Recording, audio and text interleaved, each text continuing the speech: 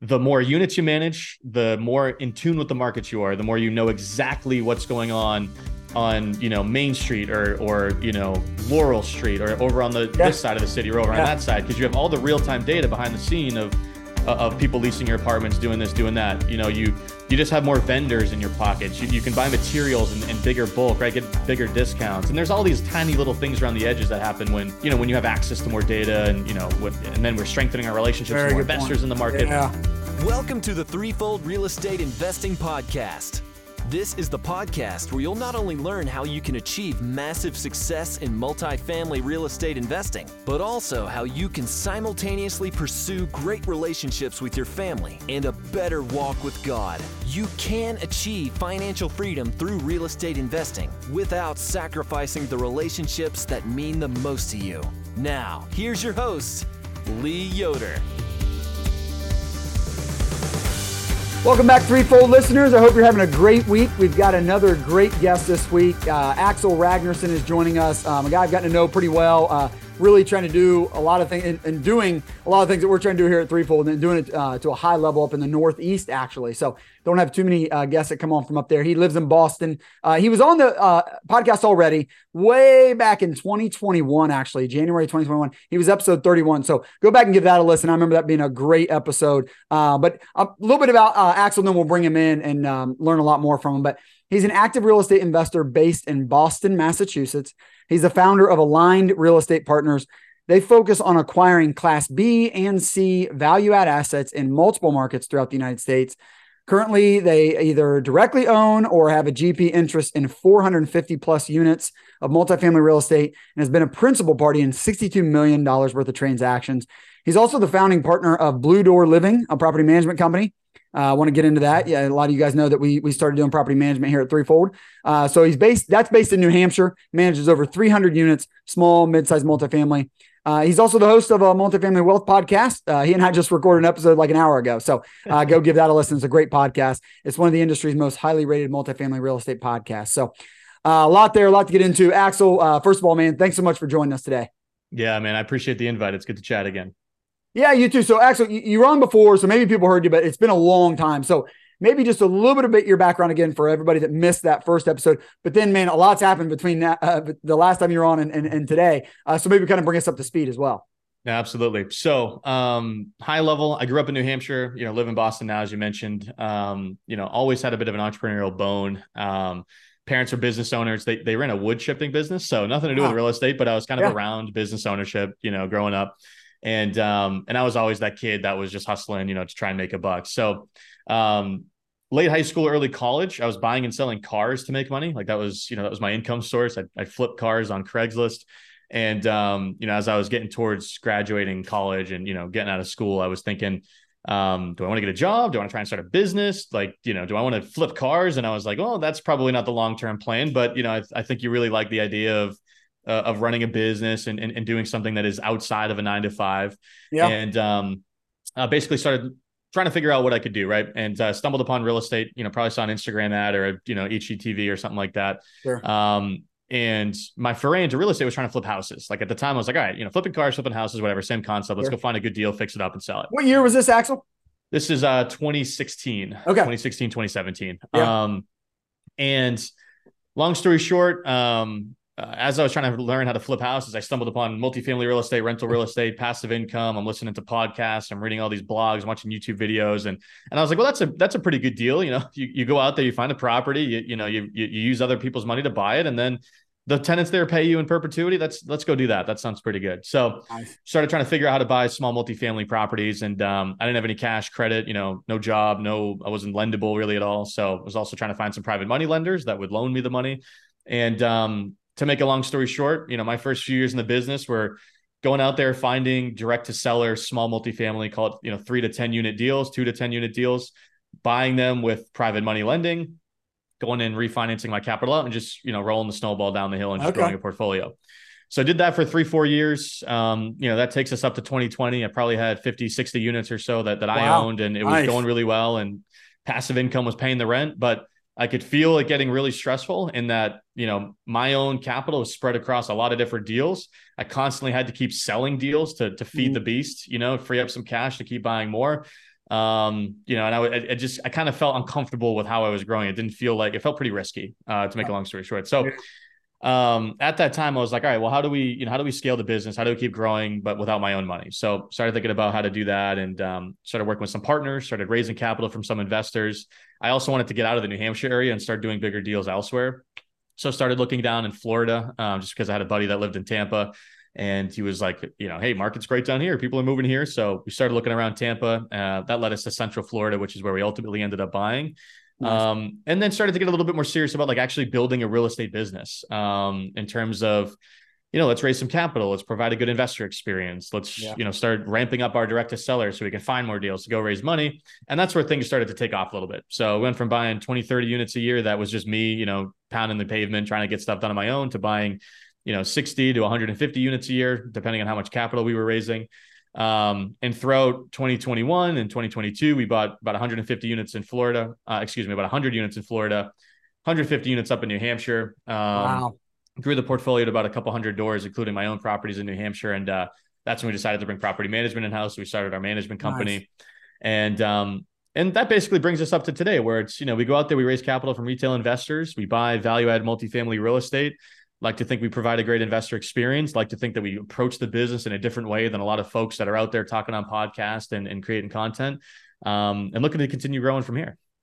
Yeah, man, what a great story, man. You've been a rocket ship since back then. I mean, just thinking about when you were thinking about flipping houses, it wasn't that long ago. And then now, look at the progress you've made, man. So a couple, like I've kind of been through a lot of the same phases, maybe not as quickly and as high of a level, but man, I know there's some, you hit some walls. Like it's really hard to get started. So, and a lot of podcasts cover that. A lot of people talk about that. It's really hard to get started. And I always talk about that. Like, and you just got to figure out a way to get started, because that's like the biggest hurdle. But then after that, there's some other hurdles, and you've climbed over them. You know, when you have your own portfolio, that's one thing. But when you want to start bringing in other people's money to kind of a higher level and kind of build on a business, that's a big step. So maybe just a little bit on how did you get over that hurdle? How did you get to where, you know, you could start bringing in some money and buying, you know, 100 units down in Florida? That's a lot different than you just finding some small stuff in New Hampshire for yourself. Yeah, it was really, really challenging for me to start raising money. I think some people just have an inclination to where they're like, you know, they don't have that mental roadblock, and I envy those people because they probably make more money and grow their business faster. But for me, I was incredibly nervous about the idea of bringing other people into my deals. And it was really for a couple of reasons. One, obviously I wanted things to go really well and I didn't want to lose anyone's money, right? That's a fear I think everybody has. Two was I'm so hypersensitive about having people to answer to. You know, I got a job out of college when I was trying to, you know, I was buying real estate, but I kind of ran out of money and I was like, I got to go pay for my rent. So I went and got a job. I was there for 3 days before I walked in on the third day. And I was like, dude, this is not for me. Like I've never really been employable. And for me, having investors is a boss, right? You're now answering to somebody else. You're not, you know, there's other people's well-being and capital that you need to, you know, be concerned about and care about. So that was also a really big challenge. And then third, it was hard for me to think about raising capital as anything other than people doing me a favor, which I've really gotten out of that now, where it's like, for me, I was, you know, going out there with my hands open saying, hey, can you please help me buy this piece of real estate, versus I have an incredible opportunity for you where you can make a lot of money, right? That's a huge mindset shift, I think, for a lot of people. So it took me forever to get over that stuff. And the other piece of it was like, I really wanted it to be easy. Like I didn't want to face a lot of rejection in raising capital. I never wanted to feel like I was selling somebody on investing in a deal. So for me, I was really hypersensitive about building just such a track record that I was like, well, duh, of course this is going to go well for you. I've done this exact same deal 30 times over the last few years. Yeah, sure. So it took me longer to do it because I kept extending how much I wanted to do before I felt comfortable going to investors. And finally I got out of my own head and, you know, I had a conversation with a guy who was in my local market up in New Hampshire. And he was talking about partnering on a deal. And I was, you know, he was like, hey man, if you find anything that produces like 8%, like I'd love to invest. And I was like, dude, I find those deals every day. Like that's crazy, you know? And I remember for some reason it was, maybe I matured or something. And that's when the switch flipped. And I was like, all right, well, I can provide a lot of opportunities to folks who are looking to more passively invest and don't want to actually be involved. And that's where it really started to take off. And I was extremely careful about the deals early on that I was doing where I was raising money. So the first, 6 or 7 deals, you know, and I could sit down and actually itemize them, but it was first 6 or 7 deals were deals that I had the capability of doing with my own money. So I didn't need investors. I just opted to bring them in so that I could learn the process, because I knew that the deal was going to go well. And I knew if something didn't go well, I could just buy them out and take it on myself. Like it was just very safe. Yeah, that is And, safe. Right. and I was like, well, it's also going to be good too, because when these deals go well, because they will, because, I'm extraordinarily confident. I've done 30 of these in this market the last few years, just myself. Right.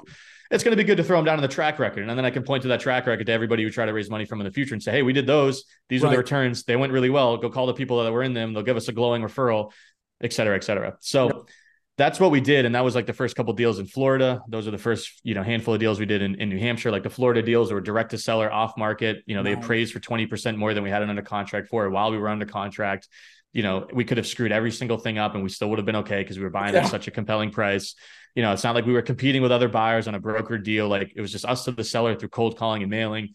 So that was how I got over it, was just was being just incredibly careful about it. And I think that's how I got over that hurdle. And I'm guessing, Axel, especially now that you've done really well, because I know you guys have gone full cycle on a couple of those, and you guys hit home runs, if not grand slams.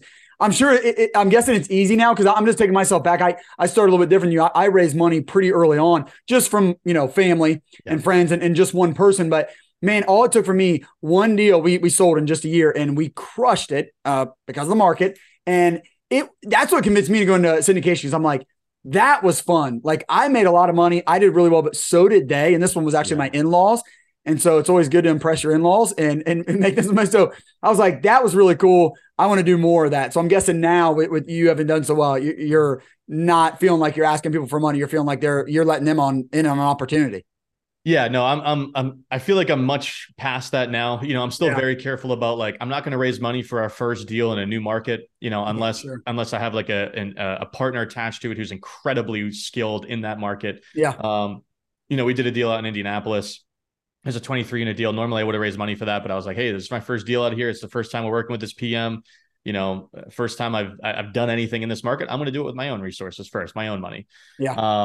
So I still have a lot of safeguards in place to try and, we're only bringing people into the stuff that we are really confident we can execute on, because I think that's what people forget too. It's like buying a great deal is one thing, but executing on the business plan, because we're in the value add game. Yeah. Oh my goodness. There's so many things that can go wrong. Yes. And our whole thing, and we say this every time we pitch a deal to anyone, it's like, you're investing in a rinse and repeat deal, in a rinse and repeat market with a rinse and repeat team. We have done all of these different things many, many times with the same group of people, with the same level of finish, with the same, quality of resident, in the same, like all of that stuff. Right. So we have an element of confidence. So when we get into a new market, that's where, again, I'm pretty skittish about it. I'll almost invest myself with another operator as an LP, try and get the lay of the land. Because you can't say all that. You can't say this and repeat. And that's the most important thing. If I'm an LP, that's what I care about the most. Like you should. Yeah. Like that's my first question is like, have you done this before? Have you worked with these people before? Have you invested in this market before? Is this your primary like that's all the stuff that matters. Yes. And then we'll get to the deal after that. But but anyways, so that's how I think about it now. But yeah, way less roadblocks in raising capital now, because we have that mountain of evidence to share. And now I'm really confident about it. Yeah. So Axel, another thing like that you've done, another hurdle is like growing a business. And you were just doing it by yourself for a while. And then, maybe you're bringing in a few investors, but maybe it's kind of just still mostly you. Maybe you had a partner, but man, now you're doing your own property management and that's a team. So tell me a little bit about like, why did you do that and how have you done that? I mean, I was talking to you on your podcast, like we're just starting that and trying to do that. And it's tough and it's a big step. So yeah, just a little bit about why you did it and like kind of how you've been doing it. For sure. Yeah. I mean, I think when you're doing deals anywhere that's not a major market, the reason that the institutions play in the major markets is because there's an abundance of quality service providers, whether it's management companies or brokers or, whoever, right? There's plenty of people that are extremely knowledgeable that can take care of the asset and help them. Flip side, when you're in tertiary markets, the reason you could find better deals, the reason it's more inefficient, the reason why there's more opportunities to create outsized value is because there are less quality folks participating, whether it's investors or management companies, right? So we're like, all right, if we're going to do deals in New Hampshire, and again, we do deals about an hour north of Boston up over the Massachusetts, New Hampshire border. There's not an abundance of great management companies. There's a couple that are decent, but like we can have our cake and eat it too, in terms of we can do deals in a messy market that's kind of too small for big guys, where there's not a lot of A players. And if we own the management, we're getting the best of both worlds.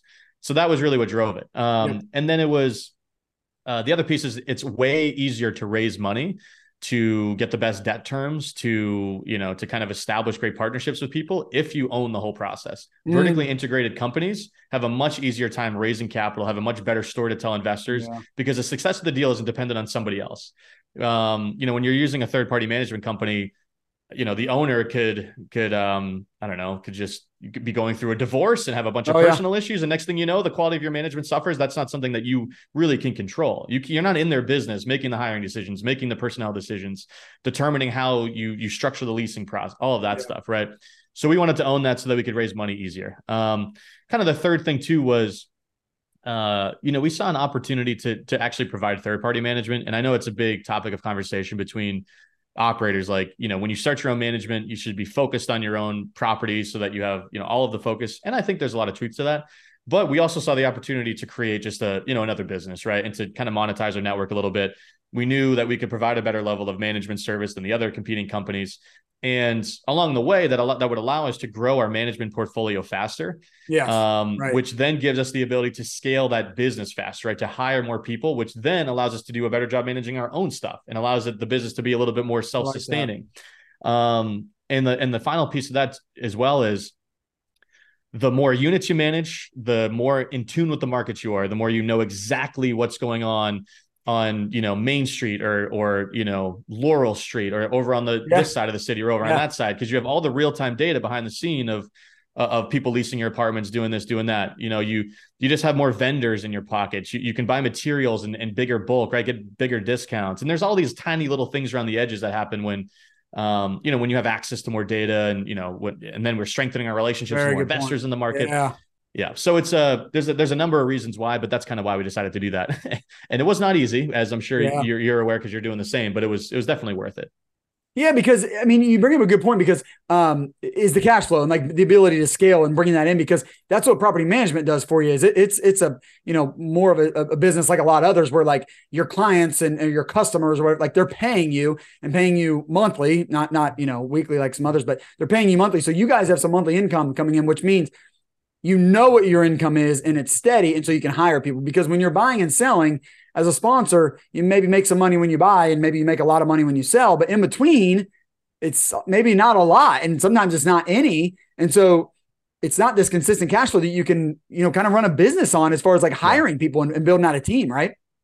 Yeah. And the reality is, it's infinitely easier to own and operate a management company that manages 1,000 units than one that manages 250 units. It's the definition of a big management company is easier to run than a small a lot of people say big businesses are easier to run than small businesses. And there's a lot of truth to that. Management company is like a perfect representation, because when you manage, call it, 300 units, right? And we're starting to finally get out of this tough little size. Okay. If we have a leasing agent leave or our assistant property management leave, it's just, the boats are on fire until we get that replacement and figure it out. Everybody's working overtime. Everybody's, it's a very fragile business. Whereas you get to 1,000 units, you can lose an employee, you can lose a client, you can do, there's a lot more play, right? It's less stressful and the business can absorb more bumps or hiccups. There's some other reasons too, but that was really the reason why we brought in third party, was like, we just got to get to 500, 600, 700 units as fast as we can. And we're still working our butt off to get to that number. So that we have enough personnel to where the business becomes a little anti-fragile. I'm sure, Axel, and from what I've heard and what I've seen out of you guys, I know you guys are doing an awesome job operating, and I couldn't agree more with you. Like, that's what it's all about. Sure, we want to buy right. Hopefully we can get a good price. Hopefully we get good debt on it, but none of that matters like operating it. And, if we get into a tough market now, if we get into a recession, it's only going to be the guys and girls that operate well, that make it through, not the ones that just bought well or have good debt. You've got to operate well. So I think when you bring the house, so has that been your experience, Axel? Do you guys feel like you're getting it to where you're, it's hard and you're getting through, a tough time, but like, are you seeing a benefit of it? Are you glad you did it? Yeah. I think it probably took at least a year to feel like it was worth it, because starting, bringing management in house, you're basically starting an entire business, right? You need to build the systems, the framework. You got to, make the hires, you got to put together the policies, and it's a very labor intensive business, management, right? We manage 300 units. We have 6 full-time employees. It's just more stuff to think about, to worry about. And I'm blessed because I have a great operational partner in that business who has equity. So I'm not necessarily involved in the day-to-day. I'm involved kind of in an advisory capacity and we hop on a call each week. but I just never would have done it if I didn't have that individual to really own that business and to take the reins. Yeah. Probably just, maybe I would have done it now, but like I wouldn't have done it as soon if that person wasn't available. Ryan's his name, right? If Ryan wasn't available. But now we're really starting to see the benefit because we're finally getting to the point. We just signed a management client who's bringing 120 units to our business, which we're really excited about. Yeah. He's taking us from 250, 270 to, I can't remember exactly where we're at, but we're going to be at 370, almost 400 units. Yeah. And we're going to be able to hire another property manager. And then Ryan is going to he's going to lift his head up and almost look at the sky for once. Be able to breathe a little bit. Yeah. But it's a business where you need incredibly patient and diligent individuals. You need to hire extremely well. And especially when you're doing third-party management, man, I would never recommend it to anyone as a standalone business unless you're doing what we're doing. It just doesn't make any sense because if you do a great job, your clients are happy and they sell because you created all this value. If you do a bad job, they fire you. You have to it's almost like the mediocre property managers are the ones that stay in business because the owners don't really want to sell, but they're not bad enough for them to hire, to fire you and, find somebody else. So it's a funny business where you do a really good job for your clients and they're like, oh, wow, you just made us a bunch of money. I'm actually going to list this property. And it's just, it's a funky business, man. And, our goal is we've had this big goal on the wall in the office, just get to 1,000 units. Once we get to 1,000 units, the business is anti-fragile. We can afford to hire a COO, somebody who's got 20 years of property management experience. And now we're really starting to remove ourselves from the whole thing. Yeah. Yep, man. Good for you guys. I mean, you're really scaling. I can really see the benefits of it. I mean, just us doing a little bit and seeing what you guys have done. I know it's worth it, but man, it's not easy. I mean, if it was, more people would do it. It's much easier to let somebody else manage it. But I don't think you're gonna get the level that you guys are managing at. So good for you guys. Axel, I always like to ask my guests what's the key ingredient for being a successful real estate investor? Maybe, from your perspective, for somebody that might actually jump all in like you did and really build out a real estate business, what would you say for you has been the key ingredient to allow you to do that? Ooh, that is a great question. I don't know if this is a specific answer, so I might bounce around it, but I think embracing the fact that you are not in the real estate business, you are in the sales and marketing business. Most successful people in real estate aren't the guys who are in Excel. They're not the guys... operations is critical, but if we're just going to speak plainly, those are not the people that are the most successful in real estate. It's not the people that, analyze risk the best. It's the people that are the best with other people, the people that are the best at sales, the best at negotiation, and the best at marketing. Those are the people those are the skill sets that the most successful real estate investors have. And, specific examples is, you're better off not knowing anything about Excel, but being willing to talk to a broker every single day for 365 days a year. You're just going to make infinitely more money than the guy who's got an MBA in Microsoft Excel, right? I'm just making stuff up. But, you're better off being somebody who's incredibly talented at marketing and does a really great job at whether it's email marketing, content marketing, marketing to sellers, marketing to investors, being the guy that's top of mind in the community, hosting the weekly meetups, doing all of that stuff. That's the person that makes money. And when you really boil down what drives an investor's business, it's deals and money, right? That's what drives every single real estate investor's business. And when you think about what produces deals and what produces money, it's being top of mind with everybody in the marketplace. In order to be top of mind with everybody in the marketplace, you need to constantly be selling, networking, marketing, doing all of those different things. And, when I realized that there was a direct correlation between how many podcasts I did, how many emails I sent to my email list, how many pieces of direct mail I sent out, how many conversations I had with sellers, how many conversations I had with brokers, to how quickly my business grew, that kind of shifted for me. Yeah. I have a lot of conversations with people who are newer that they just spend so much time underwriting. They spend so much time looking at their screen, spend so much time kind of playing at the real estate game. And that's not what brings the results. That's just not what gets it done. So I don't know if that directly answers your question, but I think it's an important mindset shift for people to make. Oh yeah, I think so. I heard somebody, and I forget who it was and where it was, but they said, as soon as somebody comes to them and says, I'm going to start my own business, they're like, well, just know that you are now a marketer, that you're a salesperson. Yeah. Like imagine a guy, he works at a mechanic shop and he goes, well, I want to go out on my own. Well, guess what? You're not going to do all day. You're not going to be a mechanic. Yeah. You're going to go out and have to get the business. So make sure you want to be a salesman and a marketer, because now you have to get people to come to your mechanic shop. You never had to do that before. You just sat in there and you were a mechanic. So to your point, it's really good. But then you also, you just told us about your partner. he is kind of more like that. So he needs you. Yep. And I think certainly you are the one, Axel, that, got the business going. But then what's cool is like now you can partner with some of those guys that say, I don't want to do all that stuff, Axel, but you've done it because you've got the company going. So now you can start partnering with some of those other guys and girls. Exactly. Really cool. And that's the thing is like, you have to do whatever it takes to get to the size of business to where you can hire one person. Like I think that's just such a, I think that's like, businesses can be lumped into two categories almost. It's like businesses where there's no employees and businesses where there's just one or more. And it's like, kind of one changes the entire game. Like if you're running a real estate business, you can just hire one person to do some underwriting, to do the legal docs, kind of manage the transaction, do all this stuff. And then you could spend all of your time on sales. You've now entered a new stratosphere of the game. Right. But yeah, I mean, it's really hard to get there. I mean, hiring is an entirely different skill set than finding deals, doing all of that. But which is another conversation. But yeah, I mean, it's the more time you can spend on any of the activities that make you more known in the marketplace, the better. Yeah. Good point. Axel, I know you're not a family man yet, but maybe you're headed there. So I always ask my guests as well, what's a key ingredient to making sure you're, maintaining your priorities? So for a lot of people that come up, because, real estate, most of us want to get into it because, I mean, I think you and I love it and we just like building businesses and doing stuff, but most people want to get in real estate because they believe it's going to make them some money, and they believe that making that money means time freedom, means more time with their family. So I'm sure you've thought about that. Maybe your partner's already there, but what do you think is a key ingredient to making sure that while you're, chasing after this business, going at it really hard, you're maintaining your priorities? What's maybe something you do to make sure you're doing that? For sure. Yeah. I mean, I don't have kids yet, but I trust deep in my gut that I'm going to be happy I did all this, so that the day I have kids, I'm like, oh, that's good that I cared about that throughout my 20s and stuff. Yep. We're really excited. We just launched something in our business that really speaks to this. I'm going to give a quick plug, I guess, but sure. We sell a really robust course to folks who are looking to build a robust pipeline of off-market multifamily deals. multifamilywealtheducation.com/off-market is the URL, but cool. We donate 5% of the gross sales of that we have a little charitable arm in our business called Aligned to Giving.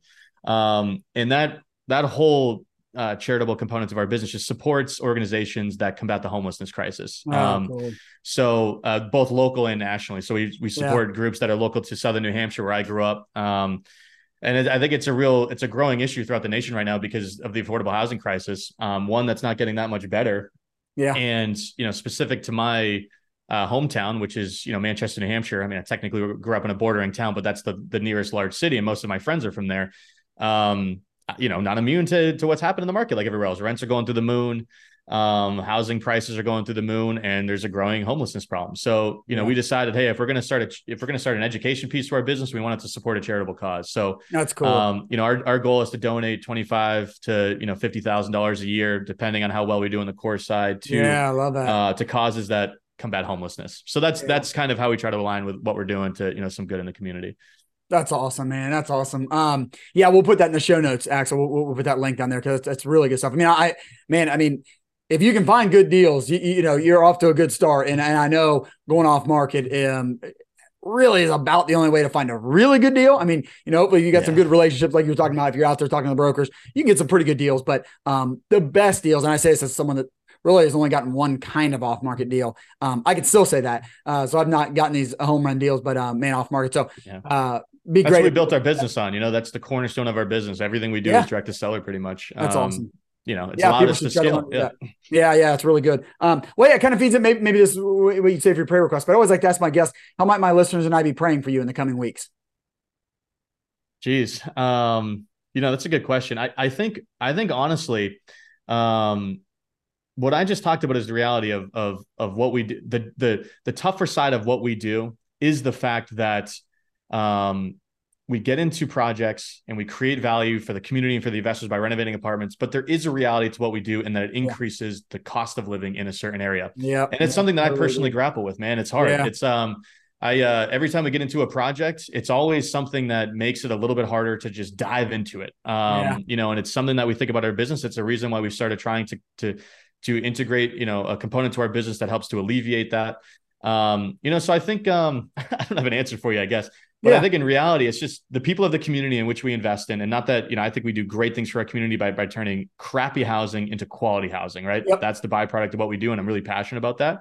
But I think it's just, praying for the people that have a hard time right now. and that aren't necessarily as blessed as maybe you and I are, who have a roof over our heads and are not worried about paying for it. That's something I'm passionate about. So maybe not for me, but for the communities where there are folks who are affected by that. Yeah, I love that, man. Yeah, because you're right. I mean, this is a nationwide problem. Every city has this, and it's tough because we're trying to make nicer housing, and then anybody that builds new apartments, it's all Class A. So there's just not more like cheap housing coming on. No one's creating new cheap housing. The only guys that are doing that are slumlords that you and I usually buy from that let their property go to crap, and maybe they'll rent that for cheap, but that's not what we're looking for either. So man, we'd be happy to pray alongside you for those people and maybe for a solution to that problem. So well, great stuff, man.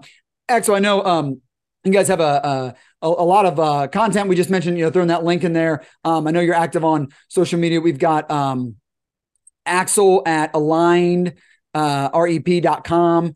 We got your Instagram.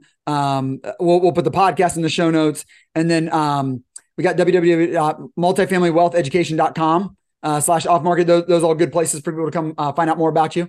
That's perfect. And I appreciate you, sharing that with your listeners. Again, Multifamily Wealth Podcast too. The only other place that, we just nerd out on multifamily a couple times a week. Just started upping the posting schedule since there's less deals nowadays. I'm like, I might as well talk to myself a little bit more on the podcast. So that's the other place too. But those are the best spots. Awesome. Well, Axel, this has been a real treat, man. Learned so much, man. Really impressive what you've done. And thanks for coming on, sharing your story, sharing your experience and a lot of good tips and stuff. So, man, I truly believe if people kind of follow along and maybe by that course about finding some off-market deals, they can do a lot of what you've done if they work as hard. So really appreciate you coming on, man. Appreciate it. Thanks for the invite. Yeah, take care. Thank you for joining us for another great episode. I hope you'll take action on what you've learned today. If you enjoyed today's show, please consider leaving Lee a 5-star rating and review. And check him out on threefoldrei.com. Until next time, 1 Timothy 6:17.